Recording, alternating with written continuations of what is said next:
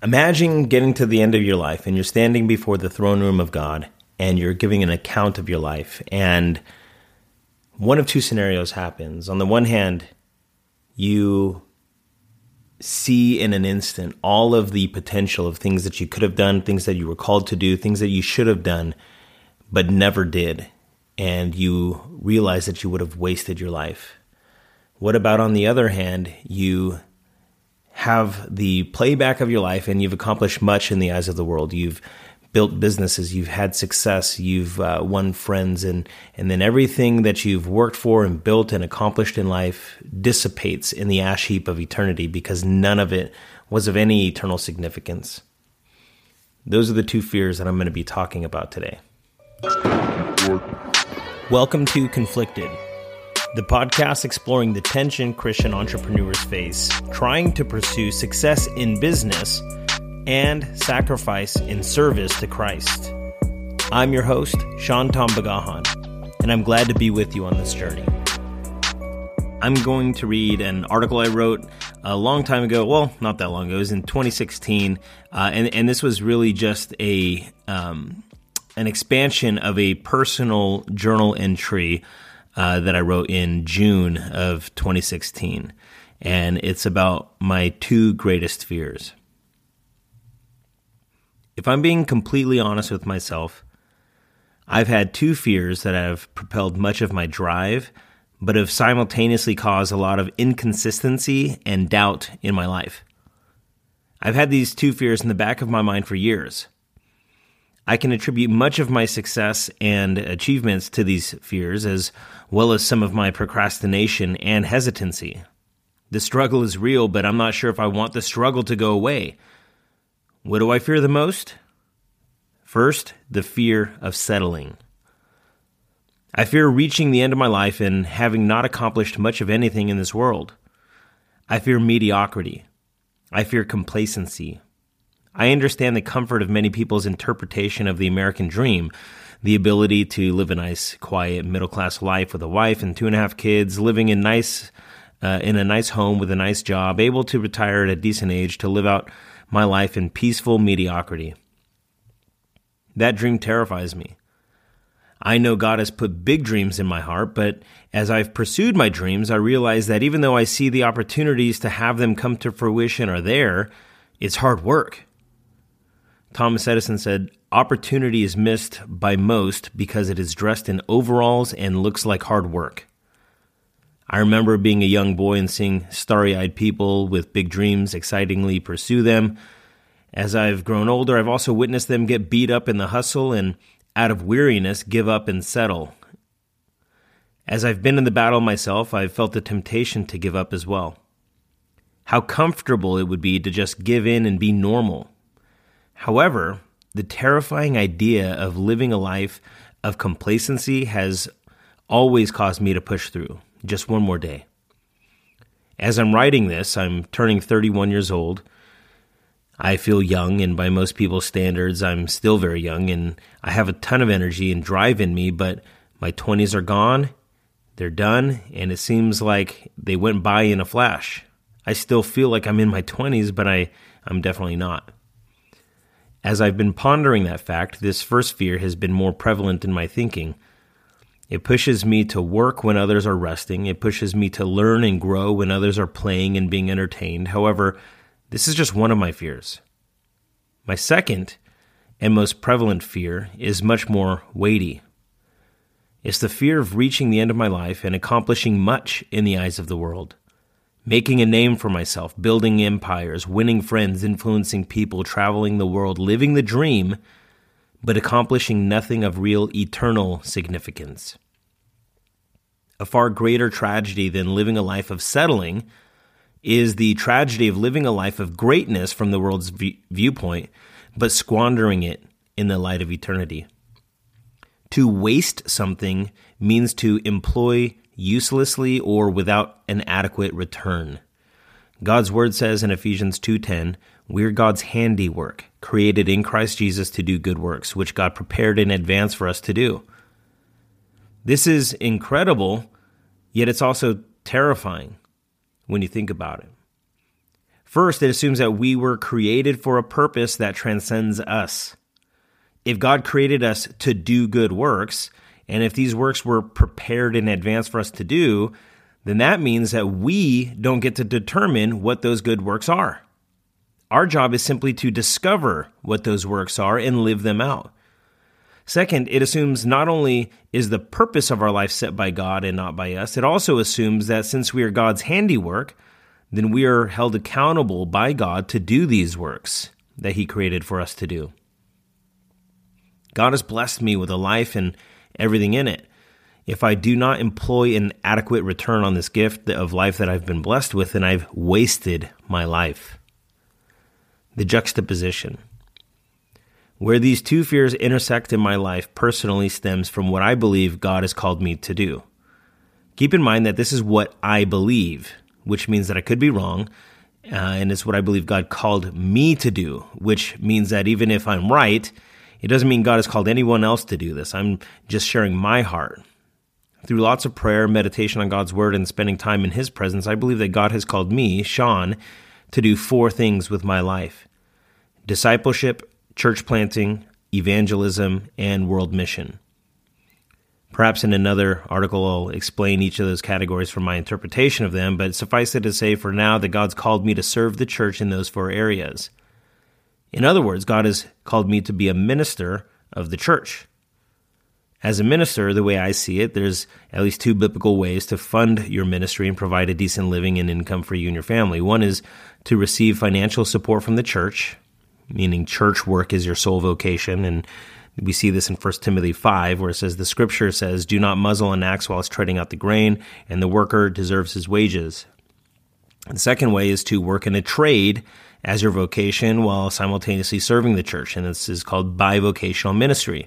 And we see this in 1 Thessalonians 2:9, where Paul says, we worked day and night in order not to be a burden on anyone while we preach the gospel of God to you. So how does this relate to my fears?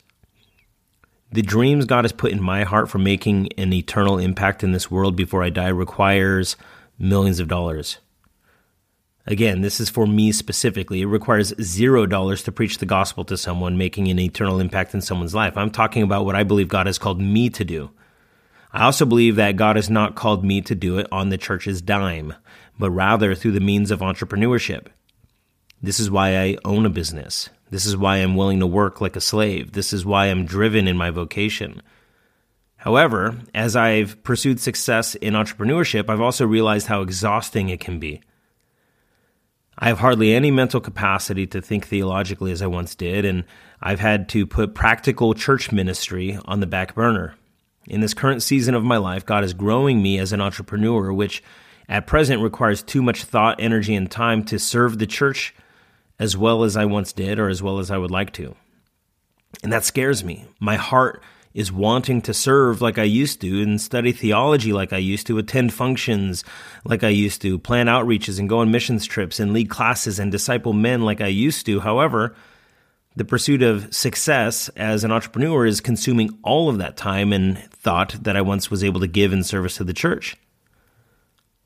Though I believe this call to successful entrepreneurship is from God and to be used as a means for the call He has on my life to pursue the radical service to the church that I believe I'm called to, I still have those 2 lingering fears. What if I reach the end of my life and I don't achieve the success that I believe is required to do what God's called me to do?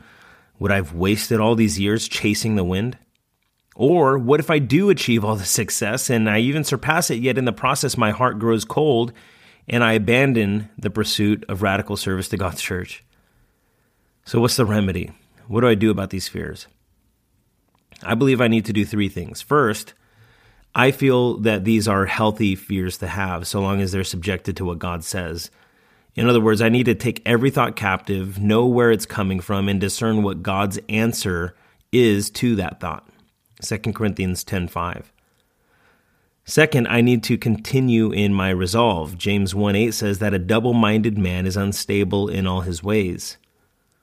A diligent man, however, sees a commitment through even when the feelings in which that commitment was made have left.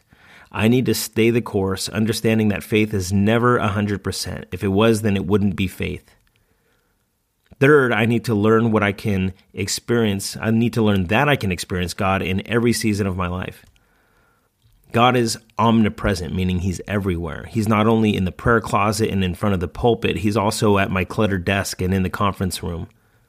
I need to be conscious of God's presence throughout the day and aware of the opportunities he puts in front of me to be used wherever and whenever he wants me to be used.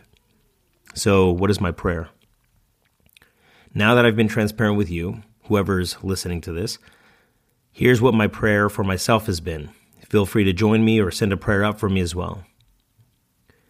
Lord, you know my heart and you understand my fears, even better than I do. My desire is to serve you and to serve your people and to make a lasting impact in this world by making a lasting impact for eternity. I believe that you've given me direction on how to do this, but I need daily reminders that I'm doing the right thing. I need you to confirm your word to me and give me assurance and direction in the midst of carrying out what I believe you've called me to do. I also pray that in the midst of the busyness of life and all its demands, you would help me see the doors of opportunity that are all around me to serve you and your people every day. I pray that you would help my perspective change to realize that ministry is every day, not just what I know you put on my heart for the future. I pray that in my pursuit of success in business, you would keep me. Stir a fresh fire in my heart and don't let my passion for you grow cold. Don't allow me to lose myself, who I know you've called me to be. Give me energy, strength, and perseverance to run my race well.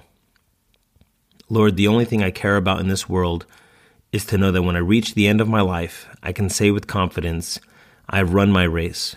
I've completed the good work you've prepared for me in advance.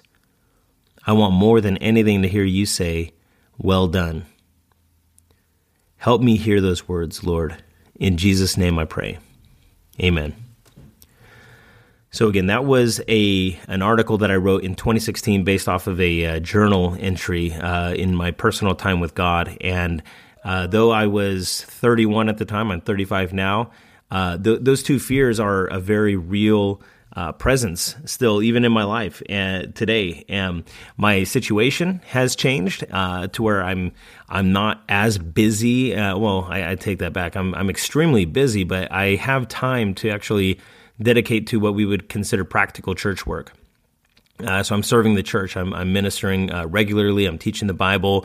I'm leading out small groups. I'm able to do a lot more obvious ministry work. But that fear of still getting to the end of my life and either not of accomplishing much of anything or accomplishing much in the eyes of the world and it just dissipates in the ash heap of eternity. Those are real things that I think about a lot. And, I pointed out in that entry, James, 1 says that a double-minded man is unstable in all his ways. So you have to continue in your resolve. You can't be wishy-washy and flaky and just start something and stop it and have the fear paralyze you. And so one of the things that I do constantly, at least once a year, and for me, it's the end of the year. When everybody's setting New Year's resolutions, I don't really think of New Year's resolutions. I just kind of do a spot check on my life and where God has me in that season. I take inventory of my why. What am I actually doing? What is my mission in life? What do I believe God has called me to do? And is what I'm doing today and in this season, helping me pursue what I believe God's called me to do? Is God calling me to do something different? Because I started a business, in 2012 doesn't mean he wants me to continue that. He could tell me at any point in time to sell everything you have and give it to the poor. Am I willing to do that? And so the end of the year for me is a really good time of taking inventory and spot checking and making sure that I really do have that blank check that I've given God with my life, and it's a lot of prayer and reflection and goal setting. Yeah, goal setting. I do see what have I accomplished? Am I in pursuit of what I believe that God has put on my heart? And then I just do a spot check on my goals. Like, is this, where am I going this year? And so once a year, I do a kind of like a deep dive inventory. But I always have those thoughts kind of lingering in the back of my mind. And I think they are healthy. I think it's good to have those and to continue to question those.